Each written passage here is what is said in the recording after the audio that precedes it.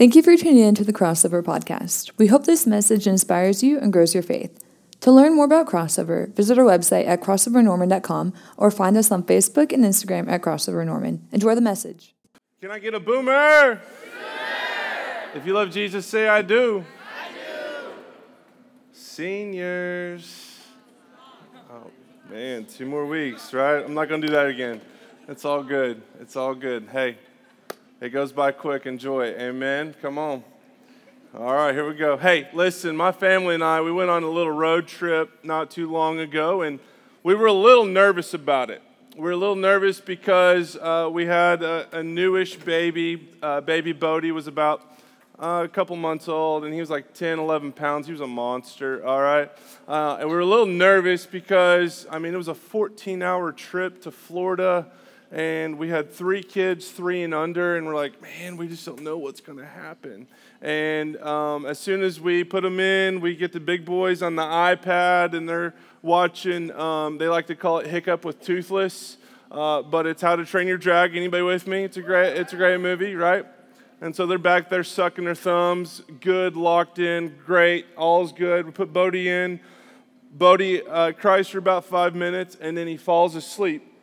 And then we're making some time. Like, it was great. Your boy was not speeding that much, okay? And we're going, and we make it all the way to Texarkana, and then I smell a little something. And I was like, Revan, my oldest, I was like, dude, did you blow it up back there? He's like, no, Daddy, no, it wasn't me, right? And I was like, River? He's like, no, Dad, not me. And then me and Caroline locked eyes, right? We locked eyes, and we're like, uh-oh, like, Bodie boy, right? And it came on even stronger. We're like, this is not just a toot, this is a full out, he went for it. So I pulled over on the side of the road. Now listen, I walk around the side of the car, and I go to unbuckle him, and the sound that it makes when I just pick him out of the chair, it goes like, and I was like, oh no, it's like, this dude had a blowout from the back of his knees to the back of his head. Like, it was just straight poop everywhere. Now, just imagine this, all right? You're driving, and you see a car on the side of the road, and you see a mom and a dad holding the baby out like this, and mom's stripping clothes off, poop's flying out everywhere, right? And she's dumping water on him, trying to rake it all off, and it is just disgusting. It's just disgusting, all right? We got 112 wipes around us on the ground, and I'm like, man. So we button them all back up, and we get them in the car, and me and her literally just spend the next 12 minutes just cleaning ourselves off, and she gets the hand sanitizers out, and I was like, well, let's quit squirting it. Just open up the bottle, and let's just rub it all everywhere. So I'm looking, I'm like, all right, finally, I think we're clean. I think we're good. And we hop back in the car, and it wasn't probably 3 minutes later, and I was like, oh my goodness, that is atrocious. Like, he did it again. And she's like, well, I don't smell anything. And I was like, what? She's like, I don't smell anything. And I was like, Revan, do you smell anything? He's like, no, Dad, I don't smell anything, right?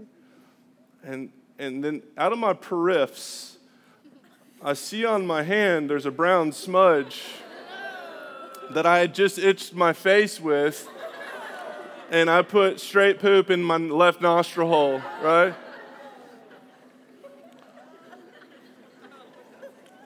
It was gross, okay? Listen, no matter how clean I thought I got my hand, it still wasn't clean enough, amen? Hallelujah. Students, today we're going to be looking at another set of people here in Mark 7 who taught everyone that their hands had to be cleaned in such a way to be in right standing in the eyes of God. We don't only see that, but we also see Jesus' response to them in this empty religion of hand washing and other extracurriculars, how he is telling them that they are missing the whole point.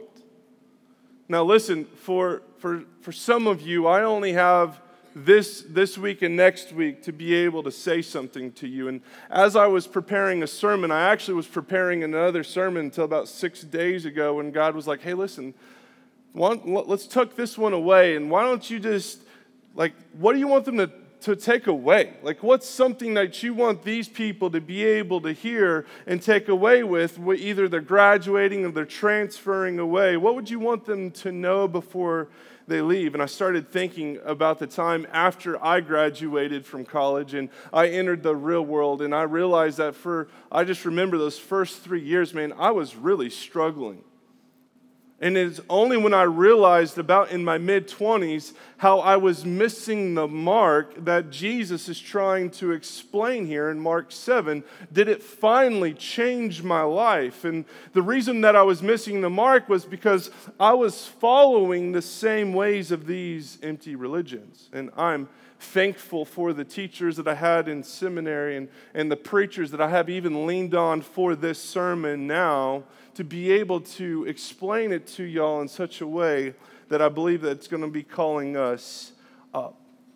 So I pray tonight that you have an open ear and that you have an open heart as we see Jesus call these people out. Now listen, these people, the Pharisees, he's calling out in Mark 7, these were the religious elites. Like, these were the people that devoted their whole lives to this religion. As soon as they woke up to the time that they went to bed, they devoted everything to their religion. And Jesus calls them up. And listen, when he calls them out, like, he silences the room. It was such a call out. Even his own disciples were a little bit awkward in this whole scene. Like, this was a big deal for Jesus to do. One pastor writes, when Jesus calls these spiritual elites out, it's like one of us telling LeBron James that he doesn't know how to play basketball, or Carrie Underwood how she doesn't know how to sing. Like, these were the goats of religion. Like, and Jesus here is telling these spiritual goats that they know absolutely nothing about what they were talking about. Like, that's bold. That's Jesus.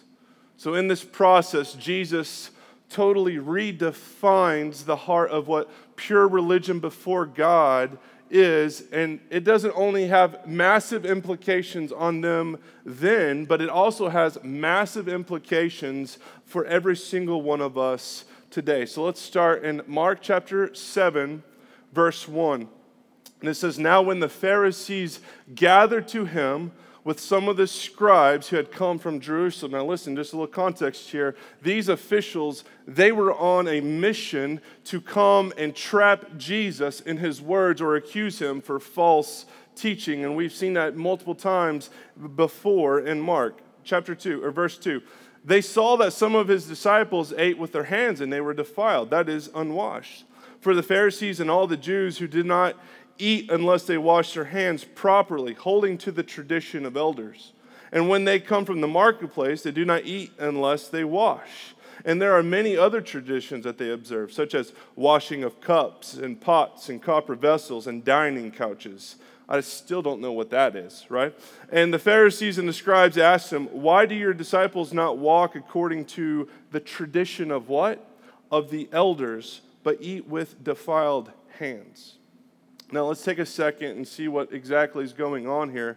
This question from these spiritual elites to Jesus wasn't about hygiene, but it was a question about spiritual cleanliness. It was a matter of their religion to wash their hands in a certain and specific way. And I was just wondering, like how did these spiritual elites, how did they get to this question? How did they get to this? This is what you're supposed to do in order to be right in front of God.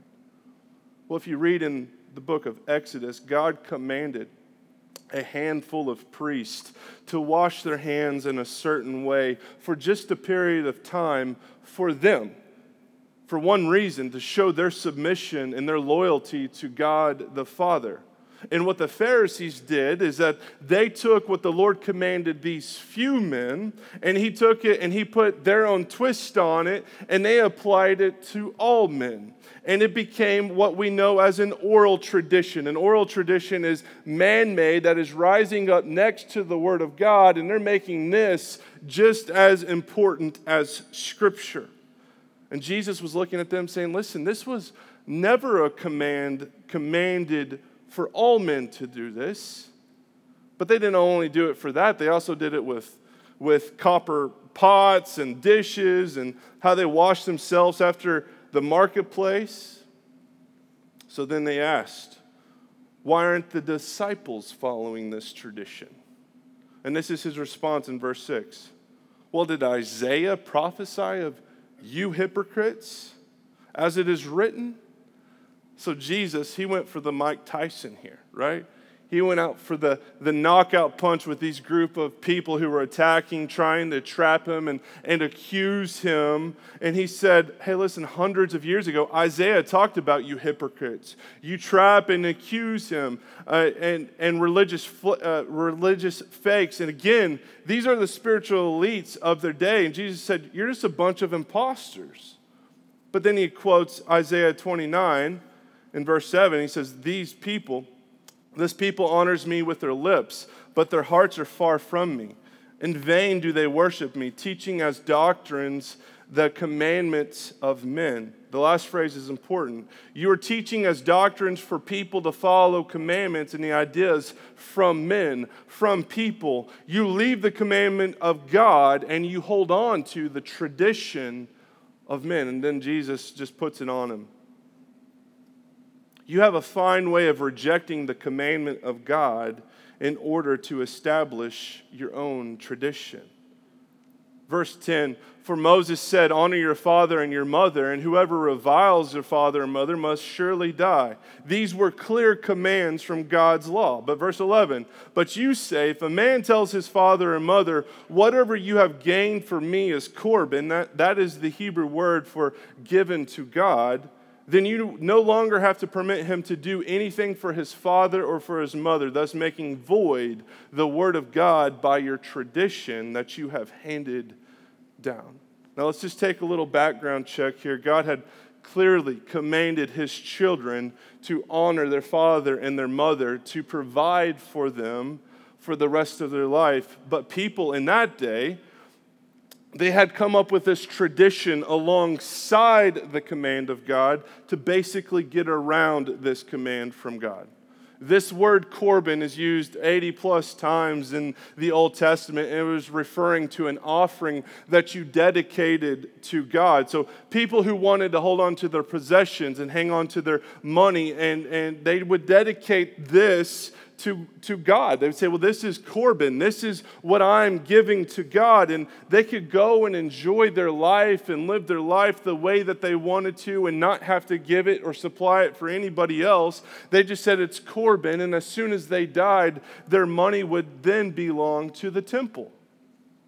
So if somebody didn't want to provide for their parents, they would just say, hey, it's Corban. Like, sorry, mom and dad, like, I know you can't eat, but this is God's money, right? Like, and they would go around what God's command was trying to say. In this way, they're going around God's command to honor their mother and their father, following a tradition that totally voided God's word. And then he says, and many such things you do. Verse 14, let's keep on reading. And he called the people to him again and said, hear me, all of you, and understand there's nothing outside of the person that by going into him can defile him. But the things that come out of the person is what defiles him. This is where Jesus is starting to redefine pure religion before God. Going back to hand washing, Jesus is going. He says, fundamentally, what you are doing on the outside, is not what makes you unclean or defiled or clean and pure. No, what defilement starts is with what's inside of you, that which comes out of you from inside of you. Then, much like we see at different points in the book of Mark, Jesus brings his disciples closer. He says, come on, let's go into this other room in verse 17. And when he entered the house and he left the people, his disciples asked him about the parable, and they said,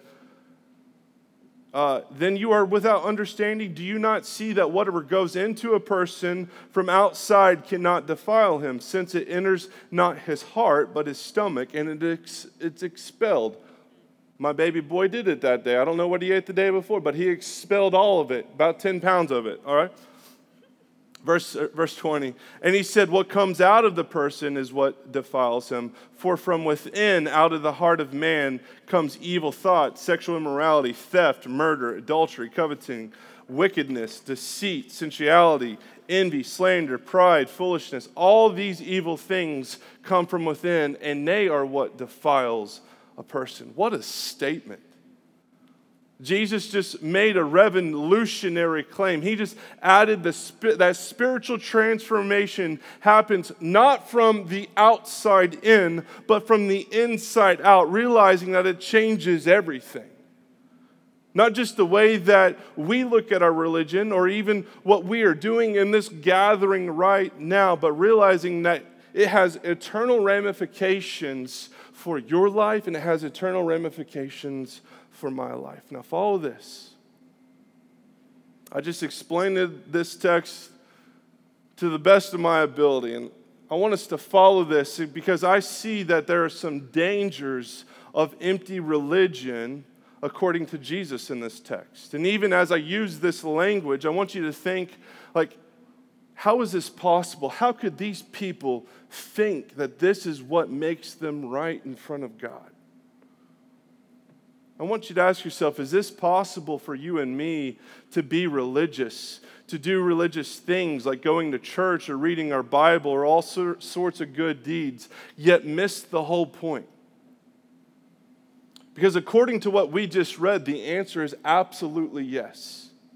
It is possible. These were religious leaders who went to the synagogue all the time, who studied God's word all the time, who did all kinds of good deeds. But Jesus called them hypocrites, pretenders, and fakes. Now tonight, I want us to evaluate some dangers of empty religion that Jesus is showing us in this text. And I want us to kind of contextualize it to the average college student tonight. So the first thing that I see when I read this text is that first and foremost, they elevated their thoughts and traditions over God's word. Now, this is pretty clear from what we just read, that these religious leaders had added so many rules and regulations to God's law that in the process, those rules and those regulations, their thoughts and their traditions became more important to them than God's word. How do I contextualize this to you? I think simple definition for me is I define what I want to do over what God's word tells me to do. What does that look like for us? Is I define what I want to do over what God wants me to do. And when this happens, we are putting our own Corbin, right? We are putting our own thing, our own twist, our own definition on what a command of Jesus looks like. We put our own definition on what looking like, acting like, living like looks like for Jesus. Now listen, there are many, many commands that I could go over right now. There are many commands that I think that we could look at, and I think we could see how we twist our way around those commands. But Jesus put one command on me for tonight that I feel like it's going to hit a lot of us. And it's simply this, is Matthew 28:19. We see in Matthew 28:19, Jesus says, "Go therefore and make disciples in all nations." Like Jesus is trying to give everything to his disciples and trying to give them all the information that they need. And one of his last commands to his people was go and tell people about Jesus. Students, when was the last time that you told somebody about Jesus? Like, we have people in our class that we know that need Jesus. We have roommates that we know that need Jesus. You have friends that you know that need Jesus. You have family that you know that need Jesus. Are we telling people about Jesus? Now listen, if I can just be honest with you, and I've walked in your footsteps, and I have walked with thousands of y'all since I have been a college student. I know that there are some ways that we can bend ourselves around the command of God of going therefore and making disciples among all nations. I think there's some ways that we can make it an empty religion, and it's simply this. I think some of us in here, we can put conditions on it. You know what? I'm going to go on a mission trip. Amen, hallelujah. I'm going to go to Haiti, or I'm going to go to camp, or I'm going to go to Beach Reach this summer, right? And when I'm there, I'm going to go and I'm going to tell people about Jesus. I'm going to spend that week or that month, and man, I'm going to tell everybody that I can about Jesus. I'm going to tell them how he came and died for our sins so we can have eternal life with him, and I'm going to share it, I'm going to share it, I'm going to share it, right? But as soon as I get home, what do? I got my check mark for the year, right? I'm good. We put conditions on it. We don't do it more than maybe that week or maybe even that weekend, and then we're done for the rest of the year. Some of us in here, we put excuses on it. Like, Brent, listen, I'm just not one of those people, right? I'm just not one of those people that tell people about Jesus. Like I'm not smart enough. I'm not holy enough. I don't know enough. I'm not outgoing enough. Like, I'm an Enneagram 5, right? Like, I don't know what that means, right? I mean, Enneagram 1, I don't know, all right?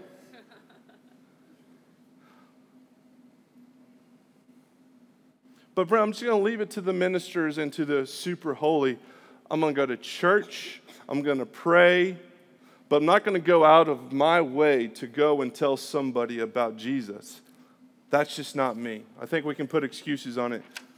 I think a lot of us in here, though, is point number 3, is that we can put replacements on it. And this is what I mean by replacements, is that you can replace this command and do another command on top of it. Like, Brent, you know what? I know that I'm called to go and serve. I know I'm called to go and love people. Brent, I'm going to go paint someone's full entire house, right? And I'm going to go paint their house, and they're going to see me paint their house, and then they're going to see that I love Jesus, and then they're going to get to know Jesus. Listen, like, I would rather paint their whole house than go and talk to them about Jesus. Brent, you know what? Let's make it a little bit more holier than that. I'm going to go serve on prayer team. I'm going to go serve in the children's ministry. I'm going to go do lights and sound for that church. I'm going to go play in the band for that church. I will do all these things, and that will be enough to me to be considered doing what the Lord has commanded me to do. We are making just another way of going around what the Word of God has told us to do. And I'm going to replace this command with another command that I know that God is calling us to do. We pick and choose our commands. And here's the conclusion of all 3 things, students. All 3 things are adding our own rule to God's command that will allow us to do religion the way that we want to do it. And all 3 are empty religions that won't get you any closer to God. Like, are we spiritually bankrupt right now? Like, ask yourself, like, I'm hurting inside, Brent. Like, I am spiritually bankrupt inside. Like, I've been there. I was there from 22 to 24 years old. Like, I have been there before. Listen, let me tell you what can change your life is when you start following this command of God, and when you start walking with God and you start telling other people about Jesus and what he can do for you. Let me tell you, when you take all these things and these conditions and these excuses and these replacements off of the table, and you do what God tells you to do over and over, and you see, and you're saying, like, this is what I want to do today, God will start moving in your life like you've never imagined before. He will be fulfilling in your life things that you could never be fulfilled with ever again. And the more you start talking about Jesus, the more of an addiction it becomes. Number 2 of empty religion that I see here and what Jesus is trying to say here is that they performed religious actions for themselves apart from spiritual affection for God. Like, as we see here, these people, they would do many religious actions. They would clean their hands. They would wash their dishes, shower off after the marketplace for one reason. It was simply for themselves. And I was thinking about this. I was like, how can you be so committed to something, doing something every single day, literally not getting anything out of it? How can you do washings? How can you do diets? How can you do prayers? How can you do all of this and get absolutely nothing out of it. Students, listen, whenever your word and your rules and your rituals are over the word of God in your life, listen, you will never grow in affection with God. If we constantly do life the way that we want to do life, our spirit will never connect with the Spirit of God. Our thoughts will never be His thoughts. Our heart will never cry for the loving and Father's embrace. And the reason some of us are at the same spiritual level that we were 5 years ago is because our words and our commandments are higher than God's words and God's commandments in our life. And that's what exactly Jesus is calling them out for. They were doing these things, all these good deeds, but their hearts were far from God. This is my call out, is that the Word of God must be the very thing that brings us together. It must be the very focal point of our life. It can't be my thoughts or my opinions or your opinions or my convictions or your convictions. Only the Word of God, clearly and plainly taught and understood, leads to true worship. And what happens when the Word is truly elevated above our thoughts and above our traditions is spiritual affection happens. And there's a process to it. Because the Word of God leads to spiritual brokenness and repentance over sin as our thoughts and traditions and opinions and convictions are put in their proper place. True elevation of the Word leads to spiritual fear and an awe before God and His greatness.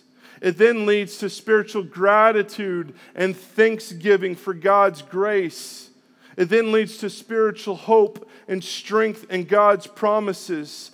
And then it leads to spiritual celebration in the salvation that He has blessed us with. That is true worship. That is what happens when we elevate God's word over our own thoughts and over our own traditions. Isaiah 66 verse 2 says, this is God speaking, "This is the one whom I will look, he who is humble and contrite in spirit, and trembles at my word." True religion trembles at the word of God and is followed by humility and repentance that leads to spiritual affection for God. Listen, how easy is it for us to come and in a setting like this, sing songs and prayers and listen to sermons while our minds and our hearts are so far away from God. We must obey His word and make His word greater than our words and seek to connect with Him in that spiritual way. My last point is this. They thought that they could cleanse themselves. These spiritual elites thought that they could cleanse themselves as much as I thought I could clean my poopy hands, all right? But no matter how much they tried, just like me, we still failed. They did everything they tried to do to be in the right standing of God, and they weren't. And the hard truth is this, is that all of us try to fit into this at some point in our life. How many of us right now, we are trying to cleanse ourselves in such a way that we are trying to be right before God? We go to church or we listen to worship music or we clean up our life from the outside. We try to have some behavioral modification, right? You try to act right because you want to be right before God. And let me ask you a question, and I want you to be honest with yourself, is do you feel right before God right now? Like in your heart of hearts, in your spirit right now, do you feel like you are right in God's eyes right now? Do you feel that you are constantly not right with God and you keep on doing and washing and you keep on trying to change your life and scrubbing, make your behavior better and you're nicer and your actions better, but you keep on feeling this empty void in your life? Maybe some of us in here, we don't even feel like we deserve God's love because we can't ever get to that extreme.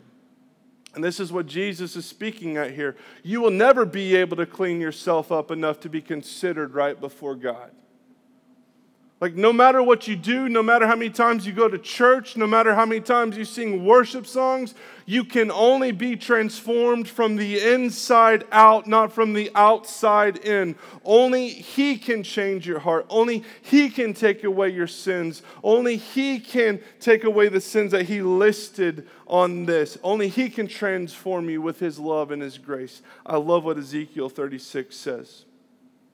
I will sprinkle clean water on you, and you shall be clean from all uncleanliness. And from all your idols I will cleanse you, and I will give you a new heart and a new spirit, and I will put it within you, and I will remove the heart of stone from your flesh and give your heart of flesh. And I will put my spirit within you and cause you to walk in my statutes and be careful to obey my rules. This is revolutionary. Stop focusing on the outside to make yourself right. No, God says, if you will only let me, I will. See, He says, I will over and over and over again. I will do the work deep down inside you. I will cleanse you. I will give you a new heart. I will put a new spirit in you that wants to obey my rules and my statutes and my word. How is this possible? How do we get this new heart? It's only through Jesus. It's only through the one who has lived a life of no sin, with no uncleanliness or no defilement. Then, though He had no sin for which He died, He chose to die on a cross to pay it for us. And then, like we just learned from this last week, He rose again and gave victory over death so that anyone, anyone, anywhere, no matter what sin is in your heart, if you can confess those sins and turn them to Jesus, then He will take them and forgive them and throw them as far as the east is from the west. And anyone who trusts in Jesus to make them right, to change their heart from the inside out, God Himself will forgive you and cleanse you. God Himself will fill you with His Spirit and enable you to be changed from the inside out. This is why the Bible says in 2 Corinthians 5:17, therefore, if anyone is in Christ, he is a new creation. The old has passed away and the new has come. Has this happened to you? Have you let Jesus make you a new creation? If not, I would ask you to experience that miracle today. Your life now and forever will be changed, but it depends on this miracle happening in your heart.